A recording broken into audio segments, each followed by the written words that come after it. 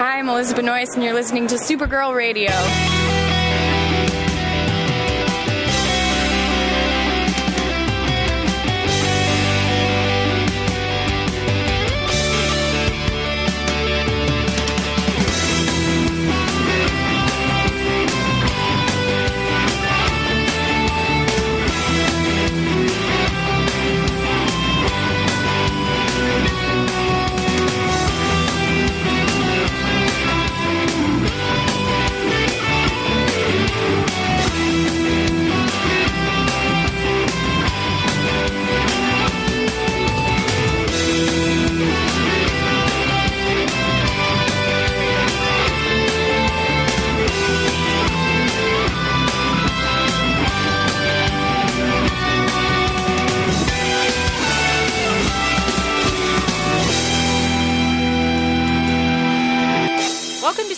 Radio, your source for all things related to the CW Supergirl TV series and the character of Kara Zor-El. My name is Rebecca Johnson. I'm Morgan Glennon. And for this episode of the podcast, we are going to address and discuss some feedback we got from a listener with our Supergirl Radio legal consultants, Leslie and Susan, about the question of whether or not Kara Zor-El would be considered a refugee.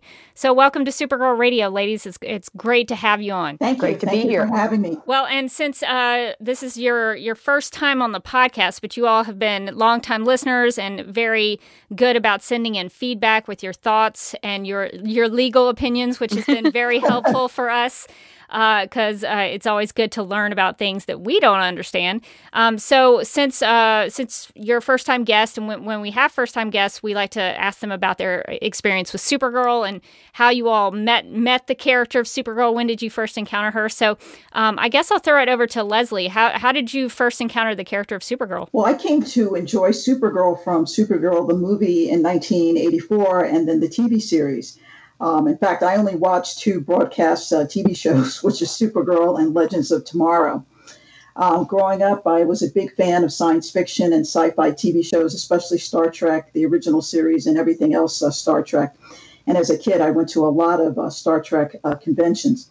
My favorite superhero was always Superman, first played by George Reeves, and then Christopher Reeves. I saw all of those movies. And then I also enjoyed watching female hero shows like Emma Peel of the British TV show The Avengers, not the Marvel comic characters. Wonder Woman, The Bionic Woman, La Femme Nikita, Legend of Korra, and Lara Croft movies. When the Supergirl movie came out in 1984, I was in my last year of law school, and I couldn't wait to see it, and I thoroughly enjoyed it. And I think it's pretty neat that Helen Slater plays Kara's adoptive mother in the CW Supergirl TV series, and she also played Kal-El's mother in Smallville. I got interested in Supergirl, the TV series, in 2015 when I saw the trailers for it while watching Person of Interest. And at first, I didn't know whether I should watch it because, just like Kara, I initially thought that she should be called Superwoman, not Supergirl. But I know that I now know that Superwoman is an entirely different comic book character. She is, that's right. That's right, yeah. And I learned that from the podcast. And I like how the Supergirl pilot addressed that issue very quickly and quite well. And then again, once I saw Supergirl's heat vision at the end of the pilot, I was hooked on Supergirl and Kara as my favorite characters in the show as a whole. But after the first season, I actually lost track of the show for 14 months. I wasn't on any social media, so I didn't know that the show had been renewed and had migrated to the CW. Oh, wow. Yeah. Oh, geez. I know. I didn't see the second season until it was over and uploaded to Netflix. So I decided to rewatch the first season, and then I fell in love with the show all over again. Except this time, I noticed the great sisterly dynamic between Kara and Alex. And since I'm an only child, and I've always wanted a sister, that relationship really resonated with me. And then I really started to like Alex. I saw her as a superhero too, just without powers. And I loved it in season 1's Livewire episode when Eliza tells Alex that she has always been her Supergirl. Aww, that was I also loved seeing Supergirl lift Fort Ross in season 1's finale. That's my favorite finale thus far. After the heartfelt goodbye between the sisters with the heroic music playing, ending in this fantastic crescendo with the chorus singing as Supergirl lifts the fort through the clouds into space. And as I said, it's my favorite finale thus far. I'm also a fan of soundtracks. As you know, Rebecca, you and I talked about Man of Steel soundtrack. Which is I want to say it's the best, but it's one of the best. Well, I actually liked the soundtrack before I liked the movie. That's fair. So to me, the back to season 1 finale, seeing Kara lift Fort Ross, to me is one of the best action and musical sequences of the show, and I was awestruck. And Supergirl used a chorus in that particular sequence, and I noticed that, and that's when the chorus sings on Supergirl, that's something really special. I noticed in the 4th season that they had some choruses for Red Daughter. So you can imagine, with me being a fan of the sisterly dynamic, that I wasn't too happy with the mind wipe in season 4. Well, welcome to the club. I did One enjoy, of us. yes. I'm going to defend that conceptually, if not in the way they executed it. No, Okay, that's fair. I did enjoy Red Dawn, but I didn't particularly enjoy the fact that mind wipe lasted 11 episodes. But in any event, since 2017, I've taken a deep dive into Supergirl. And when I searched for a Supergirl podcast, Supergirl Radio was the first one that popped up. And I binge listened to your podcasts, and you've enhanced my enjoyment of the show. It's a lot of great fun. And based on your recommendations, I've actually started reading Supergirl comics. And I just finished the DC Universe Rebirth Volume 1, Reign of the Cyborg Superman. Awesome. I also watched Krypton, the TV series, as well. So that's it. That's why I love Supergirl. Yeah, I think that's awesome that you have such a long history with the character, and you've sort of followed her through from Supergirl, the movie, to now, and your history with Superman. I think that's really great. And I'm glad that you're getting into the comics. You're eventually going to hit Director Bones at some point, and it's going to change your life. I think, isn't he in Cyborg? I think Cameron Chase mentions him. I forget which issue he shows up in, but Morgan, I'm very excited to get back into Rebirth for the podcast because there's some excellent Director Bones. You're going to be very excited about it. Yes, I'm always here for the Director Bones content. Can I ask a question about, have you read Cyborg Superman? Is that the Supergirl Rebirth issues at the very beginning? Yes. Yeah, actually, we have. we have a whole set of episodes. So we've kind of been falling behind. We're catching up this summer. We have a whole bunch of episodes. We call Supergirl Radio Rebirth. So if you go through our feed, we actually do short little episodes on each issue. So there's some good stuff in there. So if you want to kind of go with us, we're behind now, so you'll probably be ahead of us by the time we get caught up. But we do have some supplemental episodes in there. We decided to cover it for the podcast because Jeremiah and Eliza are in there, and Catco and Kat are in there. So we thought that Cameron Chase. So since that was connected to the show, we thought we would cover that, and it has enhanced our enjoyment of the show, I think, as well. Although I think now we are really needy for Director Bones to be on the show, so that is the fault of the Rebirth issues. I just had one question. Yeah. Does Eliza Danvers only have one hand? That is something that comes up quite a bit in this. You really need to listen to this Supergirl This is radio. one of our most pressing questions about Rebirth. You in one sentence, you got to the heart of our most pressing question. That is something that we didn't. I don't think we discovered it till about issue 4. It took us a while. And then we were like, and I think. No, I think I brought it up, and then Carly and I went back through each episode on the podcast, and we were like, I don't know if it's in issue 1. I don't think it's in episode, issue 2. So yeah, we had to go through there and figure out what was going on there, and the just to let you know why she doesn't have a hand is because Steve Orlando, the writer, wanted to put some character in there to pay homage to a friend of his who had a disability.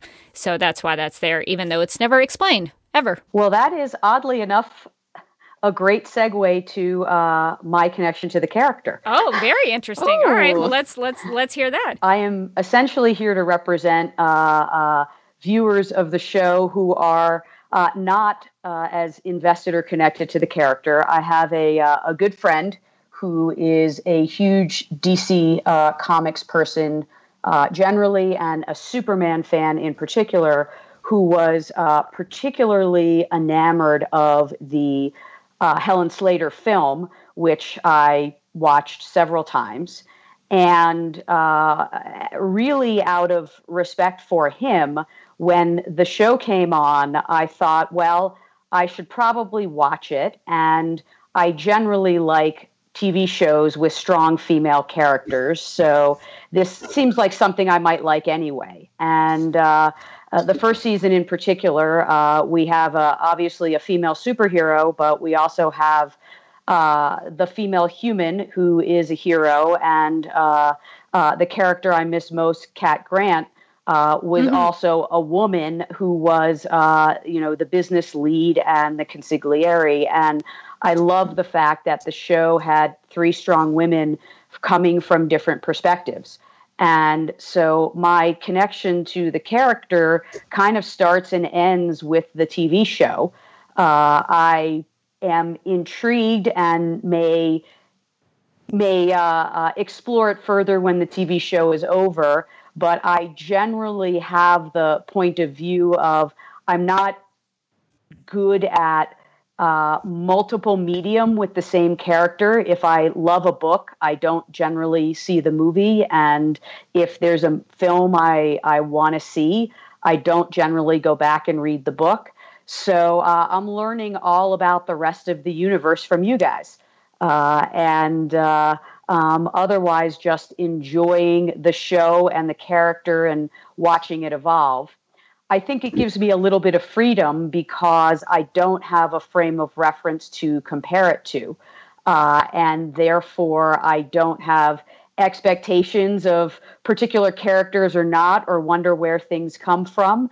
And I think it lets me enjoy the show in a way that folks who are really steeped in the mythology and the history and the other works maybe don't have the freedom to do because there's another frame of reference. So that's where I'm coming from. It continues to be one of the, few shows on television with consistently strong female leaders, both as heroes and villains. And that is the great attractiveness to me, along with the different relationships, which tend to be positive and not rivals. Sorry, I was thinking of using a word that probably isn't family friendly. No, that's a great point, and your perspective on the show, just basing it on the show, I think is a really fascinating one, because I think I have a little bit of a problem with the show sometimes, because there's things like, Snapper shows up on the show and he never snaps once. And that is a little frustrating, because I know about Snapper Carr's comic book history, and I know that his whole deal is that he snaps his fingers. So I think there is a lot more freedom that you might enjoy versus what frustrates me. So there are pros and cons to both of those perspectives. So I'm glad that the show has brought you to the character and has given you a love for the character and the characters surrounding her. I think that's really great, because it's bringing more Supergirl fans into the fold. Well, thank you, ladies, for sharing your encounters with the character, so we kind of know more about your experience with the show. And I know you all said that Supergirl Radio has enhanced your viewing, but I appreciate the feedback that we get from listeners like you, because I think that enhances our enjoyment of the show as well. So always appreciate that. And so we need to get into talking about some topical things, but before we get into the legality of Kara's refugee status, we need to get to the news. Warner Brothers Television Group joins in the celebration of Comic-Con as it turns 50 this year, rolling out the red carpet in grand style for this historic milestone, as stars and producers from 16 of the studio's fan-favorite series are scheduled to participate in Comic-Con International San Diego from July 17th through the 21st. The The 2019 edition of the world's largest comic and pop culture festival will feature the final SDCC appearances of long-running hit WB TV series Arrow and Supernatural, as well as the world premiere screenings of highly anticipated DC TV series Batwoman and Pennyworth, plus the revival of Veronica Mars. So there's a lot going on in terms of WB and the DC TV world at Comic-Con this year. And if you specifically want to know about Supergirl, the Supergirl special video presentation and Q&A will be happening on Saturday, July 20th in Ballroom 20. So we'll be keeping our eye out for the panel and all the news that we get out of Comic-Con, because this is usually the time of year when they sort of tease out what the season is going to look like and maybe who the villains are and maybe some new characters. So it's going to be really helpful for any character spotlights we might do later. So I would appreciate it if they would let us know so we could prepare for that. But yeah, so there is a lot going on at Comic-Con this year. I'm excited. I'm sad I'm not going to be at Comic-Con this year for like the first time in many years. And I'm a little upset that you're not going to be there, because who's going to ask Katie McGrath the boardroom or ballroom questions? I know. I was my goal would have been for this year to finally really sit down and ask, does James live under the desk? Like, that was going to be my question for this year. And now it's going to continue to go unanswered. So I'm going to continue to assume that the answer is yes. But speaking of Supergirl Radio and the wonderful things that we bring up, we're trying to get, if you think that's great content, we're trying to get Supergirl Radio nominated for a podcast award, and you can help. Okay, here's how. You go to podcastawards.com and click on the blue box that says nominations are now open. Sign up and create an account. It actually is very fast. I did it today. Spoiler alert, I voted for Supergirl Radio. I was about to ask. I hope you did. Select Supergirl Radio in the TV and film and People's Choice drop-down menus, and then hit Save Nominations. And that's it. So you have until July 31st to show us a little bit of love. I mean, if you also question where James spends his time, and you're like, I'm so glad that they brought that up, maybe go and nominate us. And Franklin. Maybe everyone lives at the office. Maybe it's just an office/home. Franklin is the one confirmed. We do have confirmation with That's Franklin. True. So we are trying to become the award-winning Supergirl Radio. We just decided, hey, let's try it and see how it goes. So if you do have a few minutes, it is really fast and pretty easy. So just go to podcastawards.com and nominate us. That would be awesome. I voted already. Thank you. Yes, thank you very much. We appreciate your vote and your nomination. It's a long process, those podcast awards. We'll see how it goes. Well, and that's going to be it for our news this week. So let's get into our discussion about Kara Zor-El's refugee status. This topic has come up because in our podcast episode about the season 4 episode titled Crime and Punishment, we got an email from a listener named William who wrote, quote, in the opening, Kara states she's a refugee, which by definition she isn't, unquote. So since there were some questions about that on Twitter, there was kind of a conversation that was happening. We reached out to our legal consultants here at Supergirl Radio, who are also listeners of the podcast, and also, more importantly, who are also attorneys, to help us understand this issue. So I really appreciate you ladies coming on to talk to us about this. And so just to lay it out about your expertise so that we know who we're talking to and that you do have some authority in this area, could you just give us some background about your practicing law and things that you've studied? So I guess, Leslie, we'll start with you. Sure. I've practiced law for 33 years now. I've practiced for the government, and I should say at this point my opinions are my own, although I don't think there are any governments out there that have ever opined as to whether a fictional superhero is a refugee or not. That's true. I've practiced in small and large law firms and as in-house counsel, but most of my career I've spent my career writing briefs and arguing before appellate courts.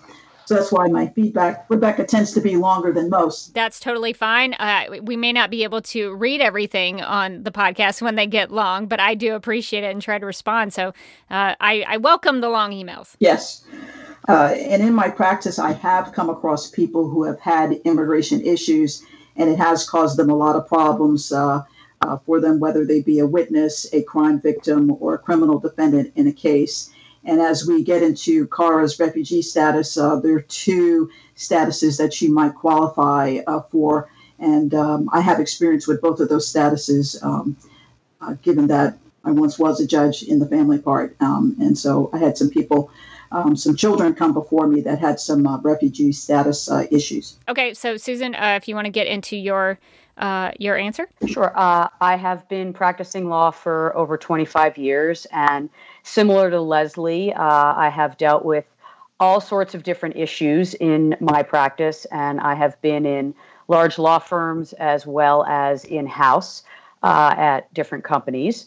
I came across some immigration issues here and there, but I have spent a fair chunk of my practice in Washington, D.C., dealing with a variety of different issues that also come up in the context of trying to assess the refugee situation, because you end up with trying to figure out where to go, what definition applies in not to jump ahead a little bit, but when it comes to who is and isn't a refugee, you can look at U.S. law, you can look at international law, you can look at different treaties and different conventions, and you can look at common everyday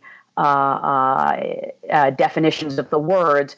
And the way all of those things intersect in the universe of refugees and immigration is not all that different than in any other area where you have delegation to executive branch and international connections and things like that. And I've spent a lot of my legal career trying to discern how all of those pieces fit together in a variety of different contexts. And it's particularly interesting here when you try to apply them to a fictional character that ostensibly lives in one country, but also lives in a world that doesn't seem to be divided in the same way as our current world. There is no law of Earth, as far as I can tell. No. Or of the multiverse. That I guess if we talked about the multiverse, that might open up a whole other can of worms that I don't know that we have time to get into. But yeah, it does seem, the more you look into this kind of stuff, it does seem to have a lot of different things going on, a lot of complications to it. So I definitely appreciate you bringing some of that expertise and some of that knowledge into this discussion. And so one of the things I noticed when I was going back through some of the content related to this discussion is that there's an opening monologue that happens at the beginning of every Supergirl episode where she says, "My name is Kara Zor-El," and more recently, starting in season 3, she says, "I'm a refugee on this planet." And she didn't say that in season 1 and season 2, but it has changed. My name is Kara Zor-El. I'm from Krypton. I'm a refugee on this planet. So, Leslie, I know that you had some thoughts on that. What did you find when you were going back through some things? I went through my Netflix feed and looked for all of the openings to Supergirl. So I started in season 1, the pilot. And in the pilot, Kara says that Krypton was in serious peril. In the second episode of season 1, she says Krypton was dying. In season 2, episode 3, Welcome to Earth, which is when President Marsden signed the Alien Amnesty Act, Kara says when she was a child, Krypton was dying. And within the show, she references herself as a refugee to Mon-El. Maggie in the bar with Alex says that aliens have come to Earth either as immigrants or as refugees. In season 3, episode 3, Far From the Tree, this is the first opening sequence that does not start on Krypton, but it starts on Earth. And Kara references herself as a refugee. And she says that she works with her adopted sister for the DEO to protect my city from alien life and anyone else that means to cause it harm. So it's really strange that she's protecting the city from alien life since she's alien, and so is John. So I don't understand that. And then in season 4, episode 2, The Fallout, there's another reference to her being a refugee.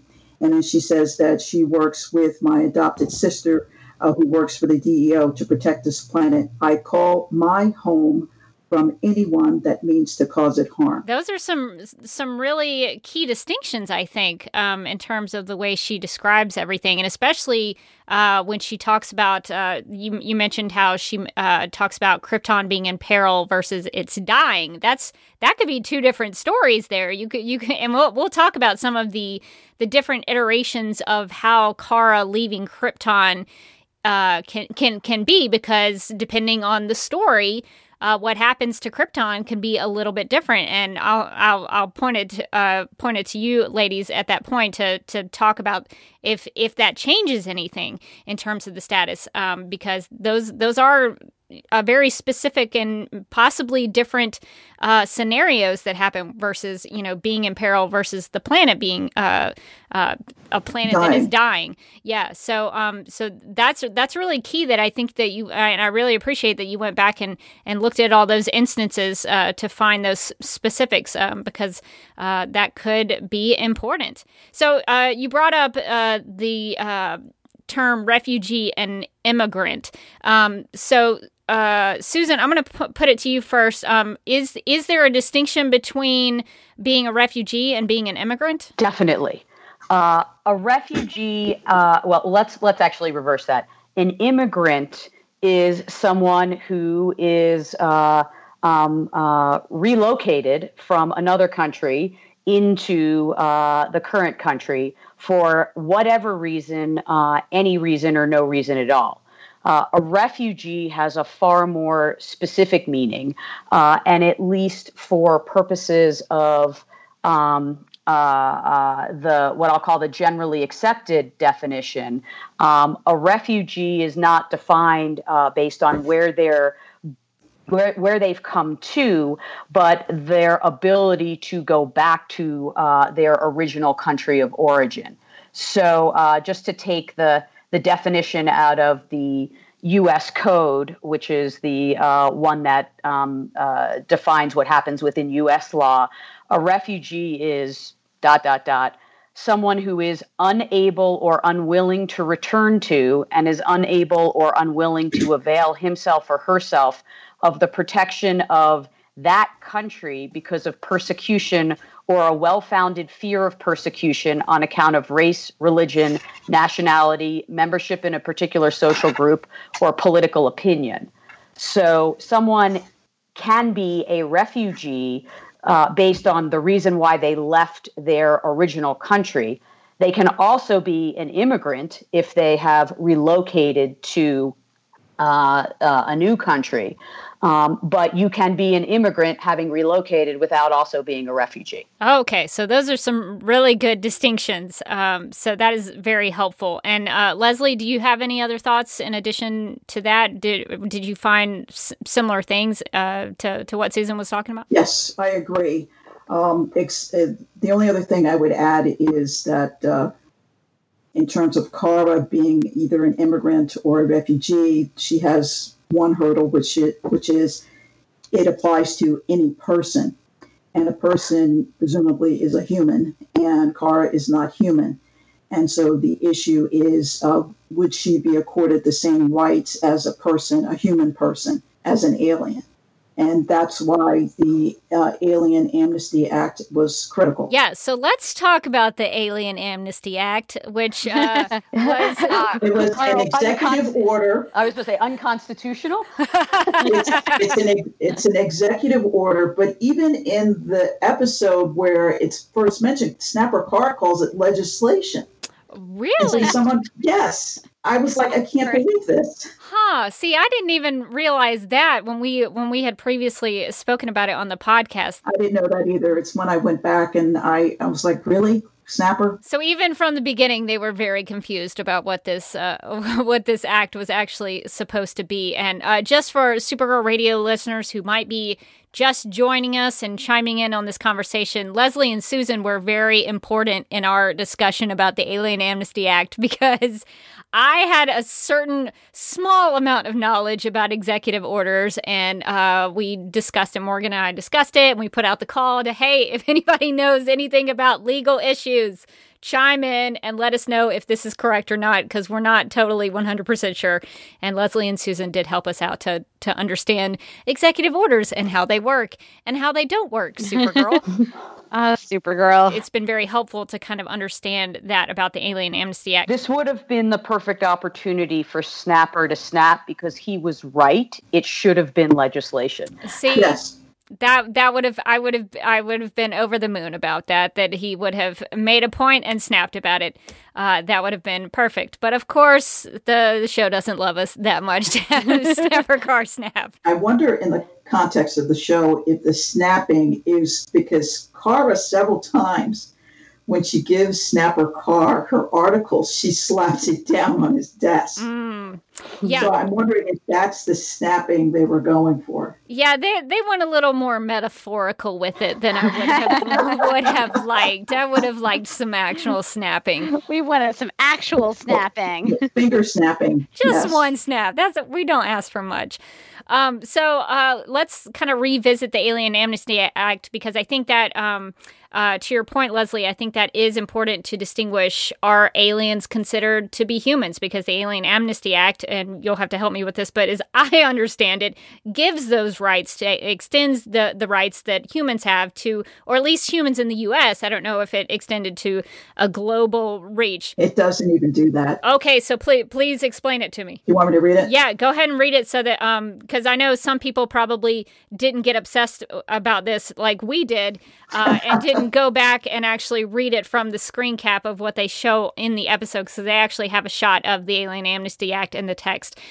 So if you didn't, we're going to tell you what that act actually says. So Leslie, if you will do the honors. Yes, I went back and I took a screenshot of the Alien Amnesty Act as it was placed on President Marsden's podium there. And it says, whereas the President of the United States of America on this 24th day of October in the year 2016 did, with the object to suppress the existing discrimination and acts of mutiny, issue a proclamation offering, and this is in all caps, amnesty to all alien individuals of interplanetary origin, to the end, therefore, that the authority of the government of the United States may be restored and that peace, order, and freedom may be established, I, Olivia Marsden, President of the United States, do proclaim and declare that I hereby grant complete amnesty with the restoration of all rights of property and protections as citizens of Earth to all aliens of interplanetary origin, and that every such alien shall henceforth faithfully support, protect, and defend the Constitution of the United States, and that they will, in like manner, abide by and support all laws and proclamations which govern our great country and planet. The Secretary of State will establish rules and regulations for administering and recording the same amnesty oath so as to ensure its benefit to all aliens of interplanetary origin. In testimony whereof, I have hereunto set my hand and caused the seal of the United States of America to be affixed, done at National City, 24th day of October in the year 2016. And then there's a line for the signature, the President of the United States. Okay, so since there is a lot of legalese in that Alien Amnesty Act. Not good legally. It sounds like somebody trying to sound like a lawyer who doesn't know what they're talking about. I don't understand how anyone, given this assignment to come up with a executive order, would come up with this language.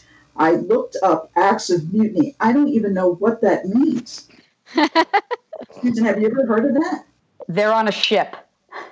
Well, other than on a ship. It's maritime law, obviously. She's the captain now. So break it down for us on kind of what if there anything is there anything that sticks out to you in this Alien Amnesty Act that it's trying to convey, or what it's actually trying to say in terms of the rights to aliens? It may be bad language in law, but is there anything in there that we can help us understand, like, what it's trying to do? Well, what it should have said is to convey to aliens all of the rights of U.S. human citizens, not citizens of Earth. President Marsden cannot confer on aliens citizenship, Earth citizenship.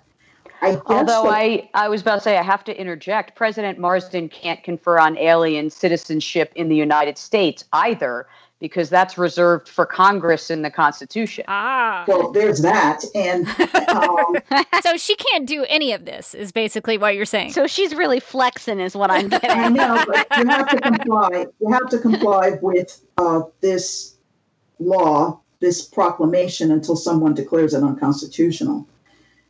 So you just can't say, you can't as an individual say, well, that's unconstitutional, I'm not going to comply. No, a court has to declare it unconstitutional and make it invalid.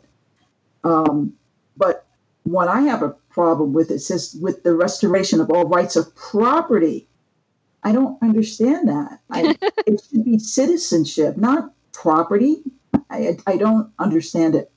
I think it's poorly written, and it doesn't do what it's supposed to do. I think what it's supposed to do is confer on aliens the right of U.S. citizens. And if you are a U.S. citizen, then you are a citizen of Earth. Just trying to think about how people become citizens of the U.S. I've never had to do it myself. I'm a born natural citizen, so I've never had to go through this process. But from what I understand from watching an episode of Designing Women one time, there was a test you had to take and a whole process that you had to go through in order to become a citizen. So I guess this Alien Amnesty Act would make it so that you didn't have to do any of that? No, you have to do that. Okay. So you would still have to go through the actual legal process to become a citizen. This is just granting them the rights to do that, I guess? Yes. What do you think, Susan? Well, I think I'm struggling with the fact that it doesn't actually say anything. I think that if you were to be looking at this in the way you should, what one needed was an act of Congress conveying citizenship on these aliens. And that could be done without them having to take a test if that's what the legislation said. My understanding is that you have, the Constitution sets forth that Congress can establish the rules of naturalization. So if you're not a natural born citizen, Congress gets to decide what criteria you have to meet to become a citizen. And they've passed legislation to articulate what those criteria are. And they've delegated to the executive branch the application of that. And so there are a lot of different ways to have gone about it. But if you really wanted to confer citizenship on aliens, the easiest way to do it would be to have an act of Congress simply declaring any alien who is resident in the United States to be a citizen. And then they wouldn't have to take the test. Or you could alternatively have an act that states that they're eligible for citizenship as any other immigrant who meets certain criteria, and then they would have to take the test and go through the rest of the process. And there's precedent for that because President Reagan on November 6, 1986, signed the Immigration Reform and Control Act, and it established a whole bunch of laws with respect to proving that you have the legal right to work in the United States. But one of the things it did do is that it granted legal status to individuals residing in the U.S. without legal permission who met certain conditions. And it applied to individuals who had entered the country before January 1st, 1982. And ultimately, 2.7 million individuals were granted legal status under this law. And I actually had a friend that qualified, the mother of a friend who qualified for that particular amnesty. Yeah, and the key there is that was legislation passed by Yes. Congress and signed by President Reagan. President Reagan or any president couldn't do that themselves. And the more recent example that illustrates that best is the order known as DACA, which is short for deferred action, because President Obama, when he took that action, didn't have the legal ability to either declare them citizens or to choose not to enforce the immigration laws with respect to them. The most discretion he had was to defer the action he was legally obligated to take under existing law with respect to deporting them. That's really interesting, because I think on the show, I still can't figure out if they were in the end treating it like it was a congressional act. Because they had to get the votes. Ben Lockwood was all concerned about getting the votes. So that seems like a congressional act versus an executive order from the executive branch. So knowing that Congress is maybe it sounds like it is supposed to be a congressional thing dealing with naturalization and those kinds of immigration policies versus the executive branch. But it seemed like the show was kind of going back and forth about how they were trying to portray it. So it's kind of, it helps to know some of those real world examples to kind of process this stuff, because just even knowing that, like, if President Marsden, if it did come out in Earth 38's version of the Constitution, I guess, because who knows, Earth 38 might have a different version of the United States Constitution. I don't know. But it sounds like, so, and correct me if I'm wrong, because I could totally be, but it sounds like if people deemed President Marsden's Alien Amnesty Act as unconstitutional, that would go to the Supreme Court. Is that correct? Yes. Well, it would start in the federal district court. Okay. All right. So it would go to the courts to deem it unconstitutional. Okay. Yeah, it was started in the federal district court, then to the Court of Appeals, and then it would go to the Supreme Court, and the Supreme Court, it might be an appeal as a right, meaning the Supreme Court has to take it, or they could use their discretion and not take it, or to take it. Okay. All right. So that is very helpful to kind of go through the Alien Amnesty Act and kind of try to understand it as best we can, even though it doesn't seem to make a whole lot of sense. No, it doesn't make any sense, because it's clearly an executive order, but the show wants to treat it as if it's legislation, so it can sort of slow it down. So there could be this buildup for Lockwood. He could propose it, and then he can go to Congress, and then he can have a conversation with the senator.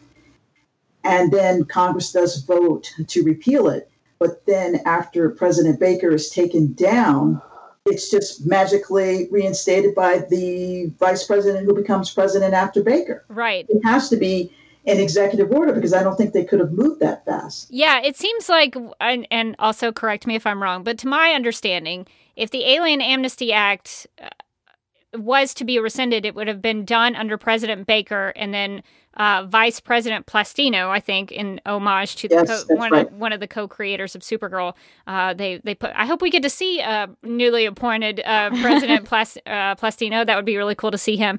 And I assume it's a he. I don't know if we know if it's a he or she. It could be a she. But I guess President Plastino would have to then create a new executive order, or would it just? Yes. Okay. Yes. So it would have to create a new version of the Alien Amnesty Act. Not that it would be any more constitutional. It would still be bad law, but they could do it. I like to think that somebody figured out that executive order was actually not the right way to go about this, and they just shifted midstream to the right way to go about it, without hoping the audience wouldn't remember that they started wrong. They were not assuming that Supergirl Radio and the Supergirl Radio legal consultants would be on top of this. They thought they could get this by us, but they were wrong. It took them 2 years, but they finally have somebody living under his desk, so you never know. See, so things can happen. Dreams can come true.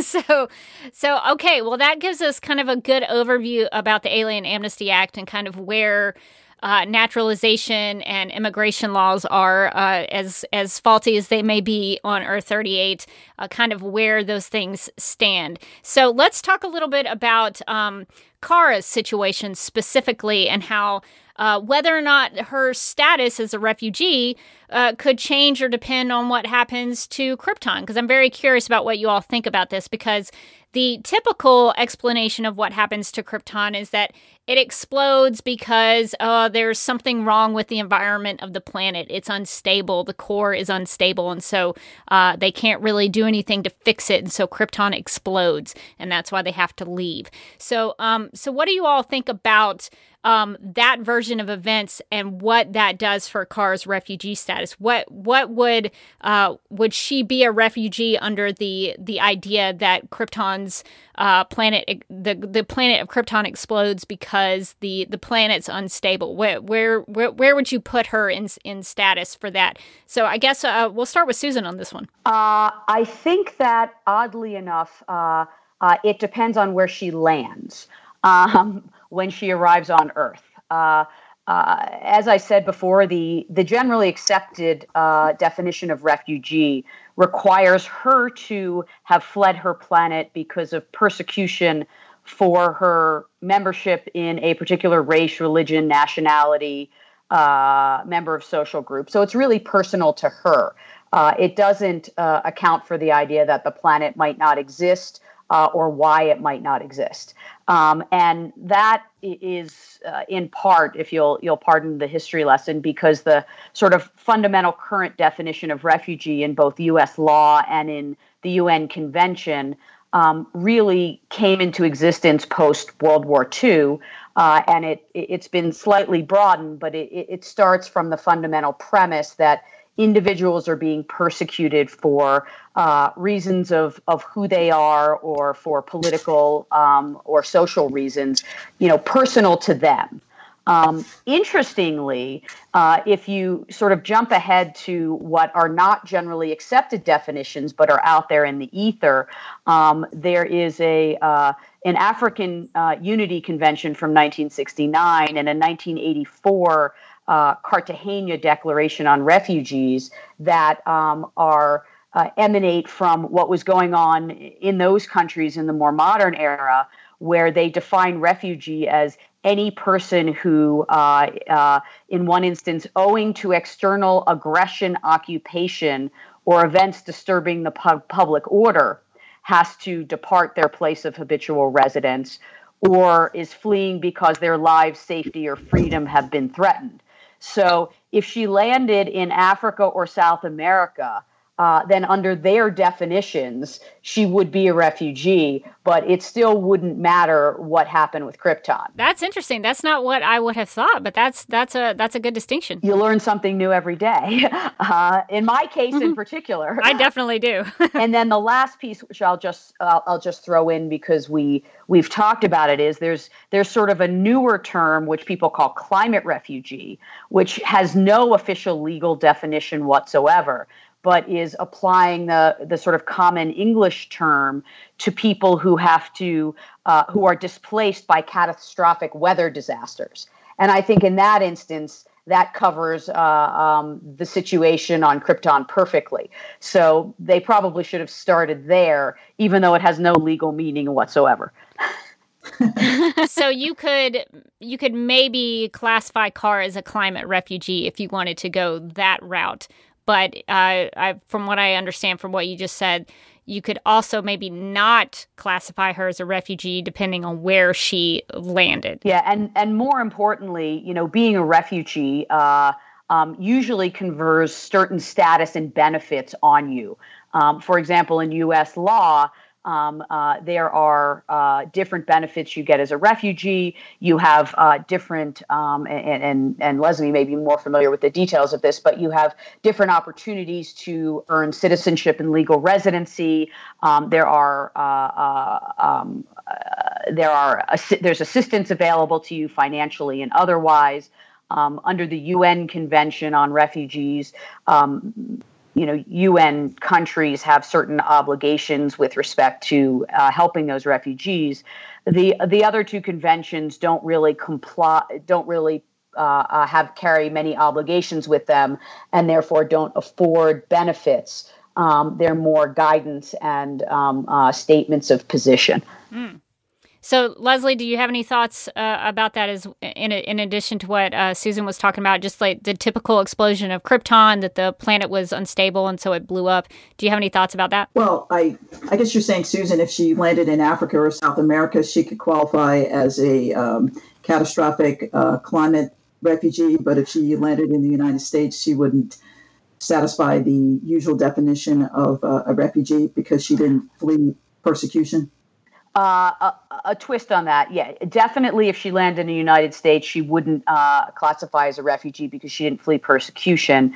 The Africa or South America is based on the definition of having to flee because of external aggression and fear for her life. Climate refugee is a term that people are using in the media and otherwise to describe people displaced by catastrophic weather events. And I don't think it matters where she lands for that, but it also doesn't confer any benefits or anything relating to refugee status on her by virtue of that being an accurate description. Oh, okay. The two things I would add to that in terms of Kara getting citizenship, assuming that she were to be considered a human and have the same rights as a human. When Kara was younger and under the age of 21, she could obtain or get the right to stay in the United States from family court pursuant to the Special Immigration Juvenile Status program. And with respect to that program, the child must be under 21 years old and be physically present in the U.S., which Kara was. She must be unmarried, which she is. And the family court, must declare the child to be dependent on the adoptive parents, which Kara was. And the court must declare that the child is unable to reunite with the parent in their home country or home planet due to abuse, neglect, or abandonment. The word abandonment is not defined, and it's up to the family court to make a determination in terms of whether the child has been abandoned. Do you think Kara would classify as being abandoned? Yes. Okay. Yes, and I cite to season 1, it's called it's the one with the Astra, when Kara has the breakdown in front of her mother, where she says to her mother, "You sent me away. You left me alone. Yeah. How could you do that?" And she's broken up about it. She's very, very upset. And I think that an argument could be made by Kara's adoptive parents, the Danvers, that Allura and Zor-El abandoned Kara when they put her in a ship and just aimed it toward Earth that was which was 2,000 light years away. So I think that an argument could be made that she has been abandoned, and therefore she would have the right of a special immigration juvenile status, and she could stay based on that. It sounds like that could be a perspective thing in terms of what you argue for, because I think Allura and Zor-El would say, no, we didn't abandon her. We're trying to save her life. But Kara's perspective is, you put me in a ship and you put me out there by myself. So it does sound like that the argument could be made depending on the perspective of the person making it. I have a question for Leslie, which is if you jump ahead, I think it was season 2, but it might have been season 3, when one of the first episodes where Superman appears, Alex made the point that Clark abandoned Kara with the Danvers family. Yes. And so that could be another, I'm curious if that, sort of second thing in the chain would separately qualify her in your view, Leslie. Yes, I think that's a very good point. And that's definitely a factor that I would argue to the court. there's the other way you could get this status if you have been abused. And when we were talking initially about that comic book that I just read, the DC Universe Rebirth Supergirl Reign of the Cyborg Superman, in this comic, Zor-El as a cyborg gets Kara to come back to Argo City, and she's not happy with him. And so he puts her in a box that's sort of a power dampening box. And she has to stay there and watch Allura, who's now a cyborg, torture Eliza. Yes. So I think that that's abuse. I would say so. That does seem to qualify for that. Zor-El is not the best in those issues. Turning all of the dead Kryptonians into zombies, not his best move. Not his best day. Not his best choices. Well, and that's a really interesting point, because the fundamental problem, if we circle back to Supergirl, the television show, is that more recently, Argo survived and Kara went back to it, and being able to go back to your country of origin or your homeland immediately disqualifies you from being a refugee, since the crucial element to being a refugee in any of these definitions is an inability to return to where you came from. Yeah, I was curious about that, because I know that there are certain circumstances where people may not be able to go back because of war or persecution or something like that. But Argo is definitely an example where she can go visit her home, kind of her home world, the chunk that is still out there, and her family and her people are still kind of existing on that little part of Krypton that exploded. So there's that instance, and there's also if we're just going to talk about different scenarios, because every time I thought about this subject, I was like, well, what about if? And one of the things I thought about was the bottling of Krypton. That happens in several stories where the bottle city of Kandor, Kandor gets sunken down by Brainiac into a bottle, an actual bottle city. And so the Kryptonians are very tiny in the bottle city, but they're still living. They still have their city. It's still functioning. They have scientists down in there. It's a whole city in the bottle city of Kandor. So I know this is a strange scenario, but if, let's say on the show, we had the bottle city of Kandor, which I assume exists in the Fortress of Solitude somewhere. We just haven't seen it yet. What would that change Kara's status in terms of the fact that she could go into the bottle city of Kandor and interact with her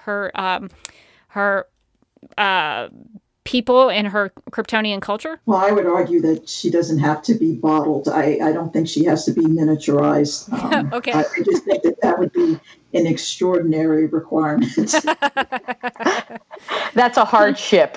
Yes. Although the reason that Kandor is bottled is because Brainiac did it, and he destroyed Krypton by doing that. And so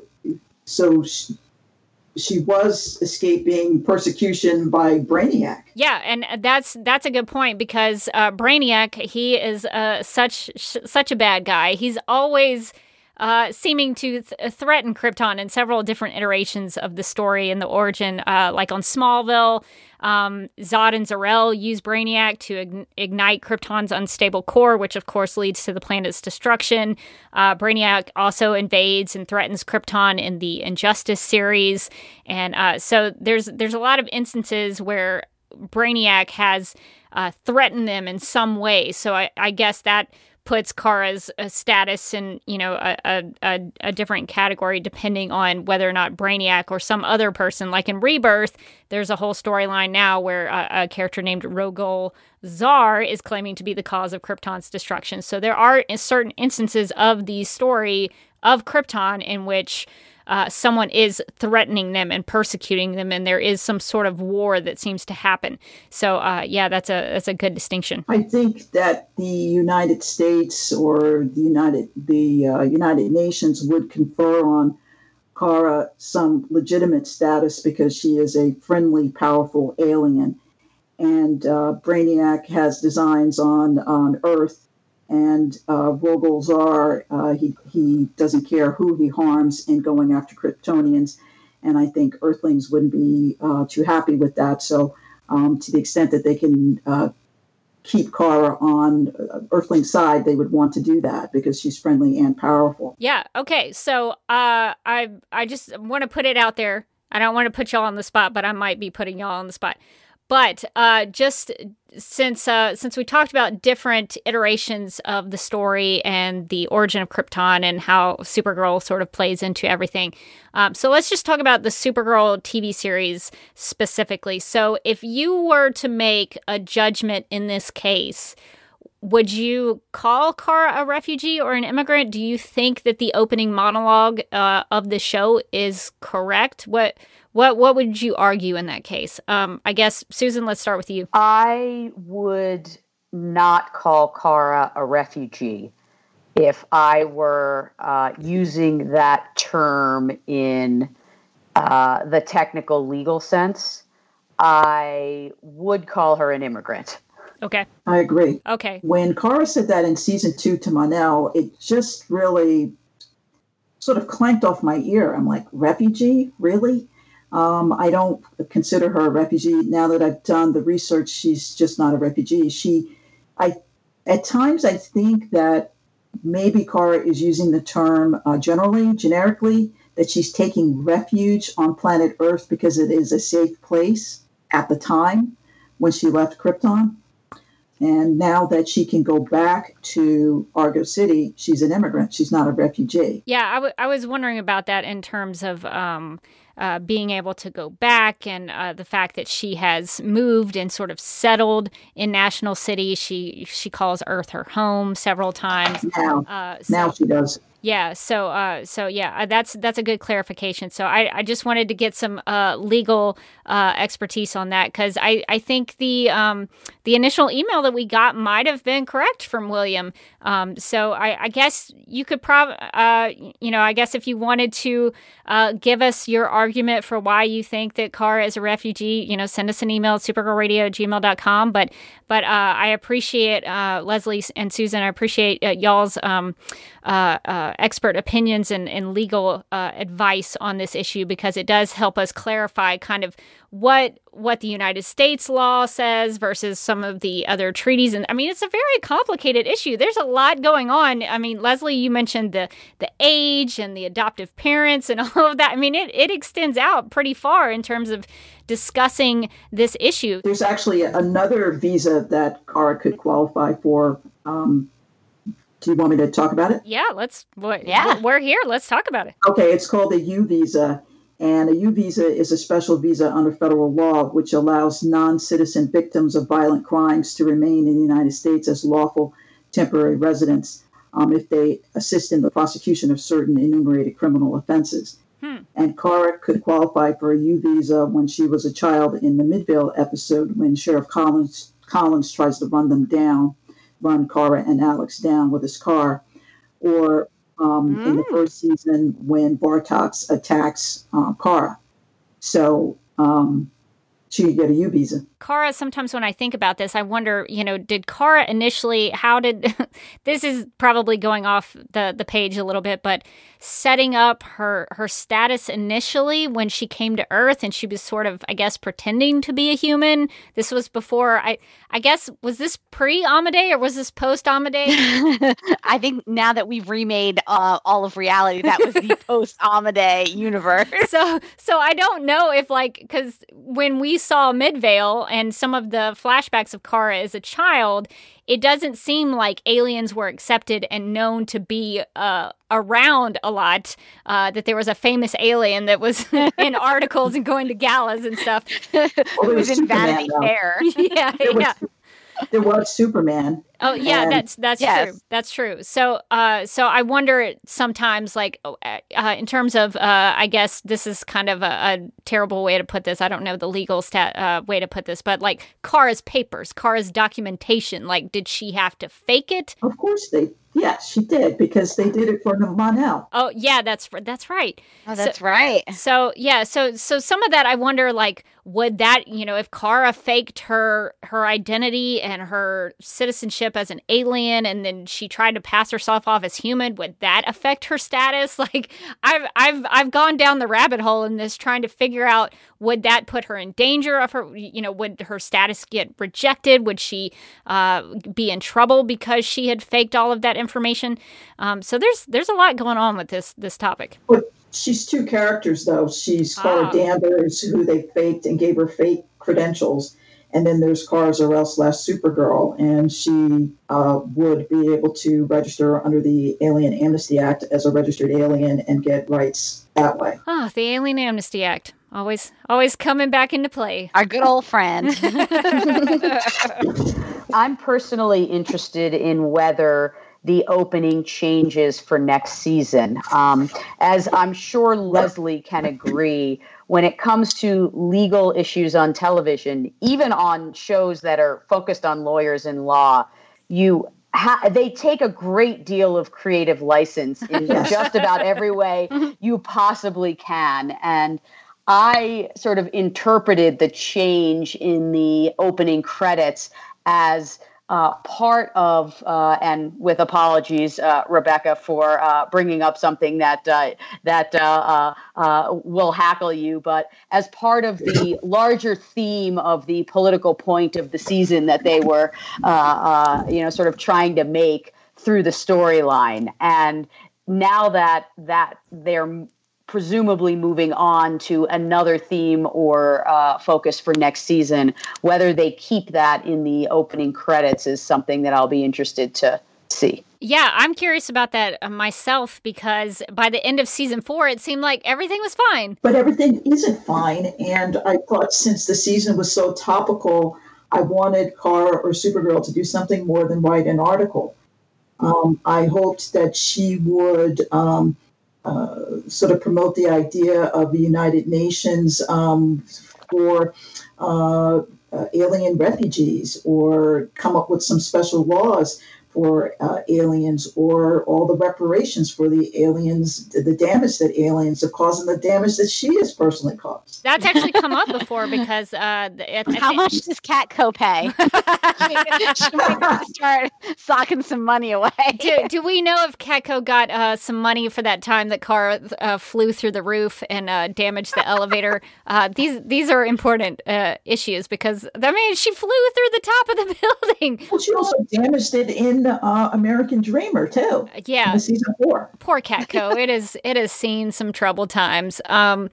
But yeah, so I do think that is really interesting, because the show has previously introduced the idea of the Supergirl defense, where these criminals will be sort of beaten up by Supergirl. So when they go to their trial or whatever, their defense is, hey, Supergirl, roughed me up. This is not how we're supposed to handle things. I guess that's the argument. I'm not a lawyer, so I don't know. So correct me if I'm wrong, but they have introduced that idea that Supergirl does have some sort of responsibility in how she needs to act when she's, fighting crime and saving the day, because if she doesn't do it correctly, criminals can use that to their benefit in order to get off from their charges or get lighter sentencing, something like that.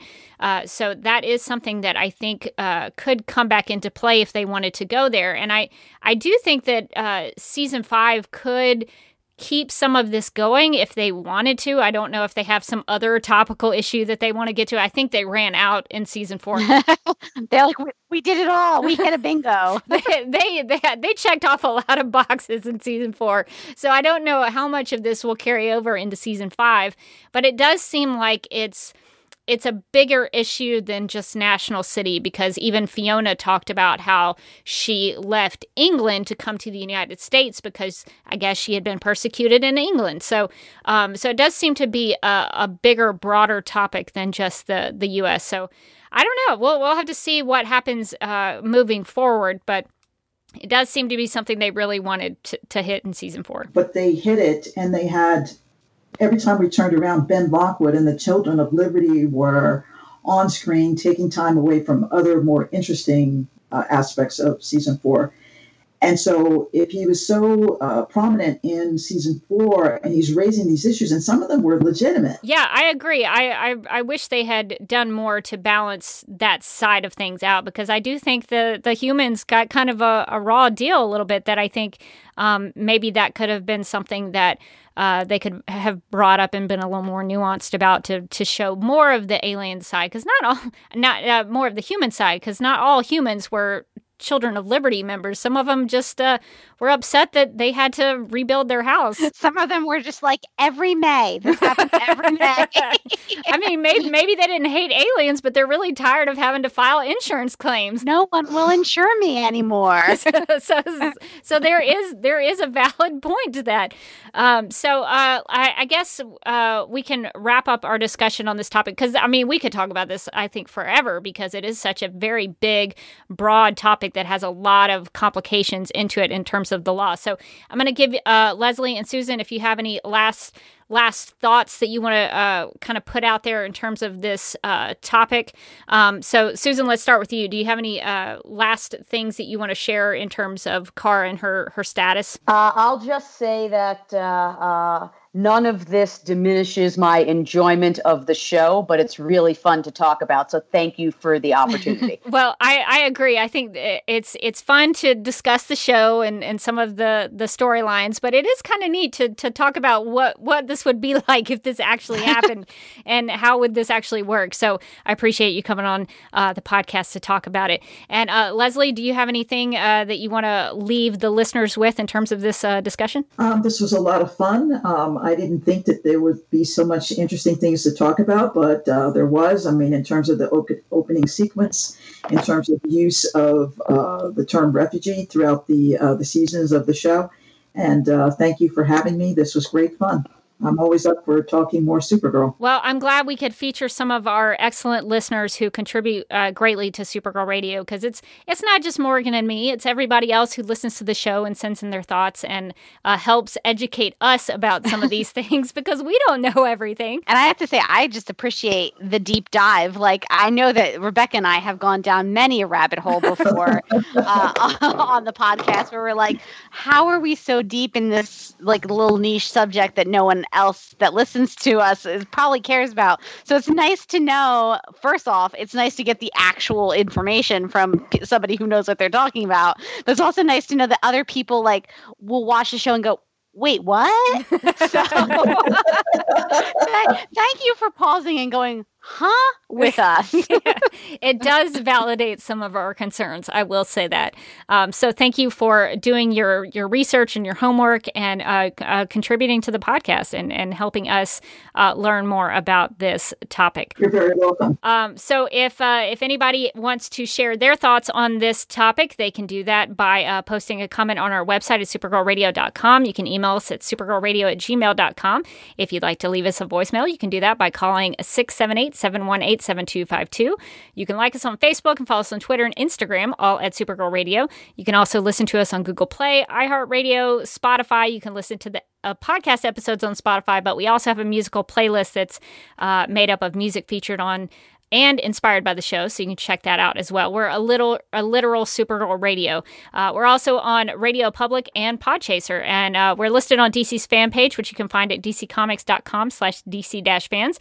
We're available on Apple Podcasts and Stitcher Radio, so if you have some time, we encourage you to give us a rating and write us a review. And if you want to find links to all those things, you can just go to supergirlradio.com and check out all the links on the right side of the page. And now we throw it over to Mark for the DC TV plug. Supergirl Radio is part of the DC TV podcast network, so if you like Arrow, The Flash, still not as fast as Kara, Legends of Tomorrow, iZombie, Black Lightning, Krypton, Titans, Batwoman, or classic DC TV shows, or the upcoming Swamp Thing and Stargirl shows, you can subscribe to the Mega Feed on Apple Podcasts, Google Play, and Stitcher, follow at DC TV Podcasts on Twitter, and like DC TV Podcasts on Facebook. All right, well, you can find me on Twitter at Derby Kid and Instagram at The Derby Kid. I also voice a character named Leanne on a sketch comedy podcast called The Fakest. which has been really funny in season 2. So if you're interested in zany stories by people featuring people who are just out of control, stories are bonkers, check out The Fakest. It's Fakest with an I. It's a lot of fun. I'm also a contributor to Justice League Universe podcast, where we talk about the DCEU films. And this is very timely, so this is only going to be for this weekend when this episode is published. But if you're in the Atlanta area this weekend, I will be doing some panels at Atlanta Comic Con. I'll be doing some panels on Gotham on Saturday and Watchmen and Supergirl on Sunday. I've actually been working on a Supergirl 60th anniversary presentation, so I'll be giving that on Sunday. If you want to learn more about the history of Supergirl, come by and hang out. I will also probably be publishing that as a Supergirl radio episode, so just in case you are not in the Atlanta area, you should still be able to listen to it. So hopefully I can get through the hour and cover everything. It's a lot. There's a lot of Supergirl material. What chunk of it is about Nasty Luther? I'm just putting a special request in now. I did include a cover that had Nasty Luther in there. It's I forget which issue it is, but it's like half of Supergirl's face and half Nasty's face, I think, and it says suspicion on it. So it's fantastic. Perfect. So I will probably mention Nasty Luther because she was very prominent in some of those issues. I think she was around in the 70s. I think she was in the Adventure Comics of the 1970s. So yeah, and don't worry, I'm gonna put Director Bones in there. He's gonna get a mention. So we'll mention him during DC Rebirth. So I'm gonna try to cover everything from even the pre-Action Comics number 252. I'll be talking about some of the proto Supergirls that I think we mentioned Superwoman at the very beginning of this discussion. Just fun fact, the first mention of Superwoman that I could find in the comics was from 1943, and it was Lois Lane as Superwoman. So that is the first female counterpart to Superman, only 5 years after Superman was created. So just a little fun fact. Some of the fun facts you'll hear during that presentation, and people can check me on it and just make sure I'm correct. So I'll be doing that if you are in the Atlanta area this weekend. So you're covering all 60 years of Supergirl? All 60 years in 1 hour. I'm going to do it. Rebecca, how long is that Google document? I don't have the Google document. I have a PowerPoint presentation I put together, and it's quite a few slides. I don't know right off the top of my head how many slides, but I will try to publish it as a PDF and put it on our website. So you'll be able to look at it in all its glory. But it is fairly extensive, I will say that. Well, I'm very sad that I'm not in the Atlanta area to go to Atlanta Comic Con, because I would definitely be in the audience for that. So would I. Taking notes very furiously on all the things I don't know. Oh God, I would definitely have you on the panel just to talk about Comet. Yes, I was about to say, or heckling from the audience. You Comet. So I would come up for the very special comment section. And you can find me on Twitter and Instagram at Mojotastic. You can also find me as a co-host on the Legends of Tomorrow podcast. We, I think, are taking a little break until after Comic-Con so that we can talk about Comic-Con, although Legends of Tomorrow won't be at Comic-Con. So What? Not sure what we'll have to talk about, and I also won't be at Comic-Con, so I guess it'll be more of a Q&A style where I'll just be like the host. Kat and Amy, how was your experience? So I'm gonna work on that. I'm gonna really watch some old game shows or something to get that cadence right. So we're gonna have a lot less to talk about Comic-Con wise than Supergirl Radio will, but you should keep an eye on our feed for when that goes up later in July. Well, that is very exciting. I'll be listening to it even if you don't have anything to talk about. I'm very excited about it. That's going to do it for this episode of Supergirl Radio on our topical topic of Kara's refugee status. But until next time, I'm still Rebecca Johnson. And I'm still Morgan Glenn. And I guess from now on, we'll just refer to her as Kara Zor-El, Citizen of Earth.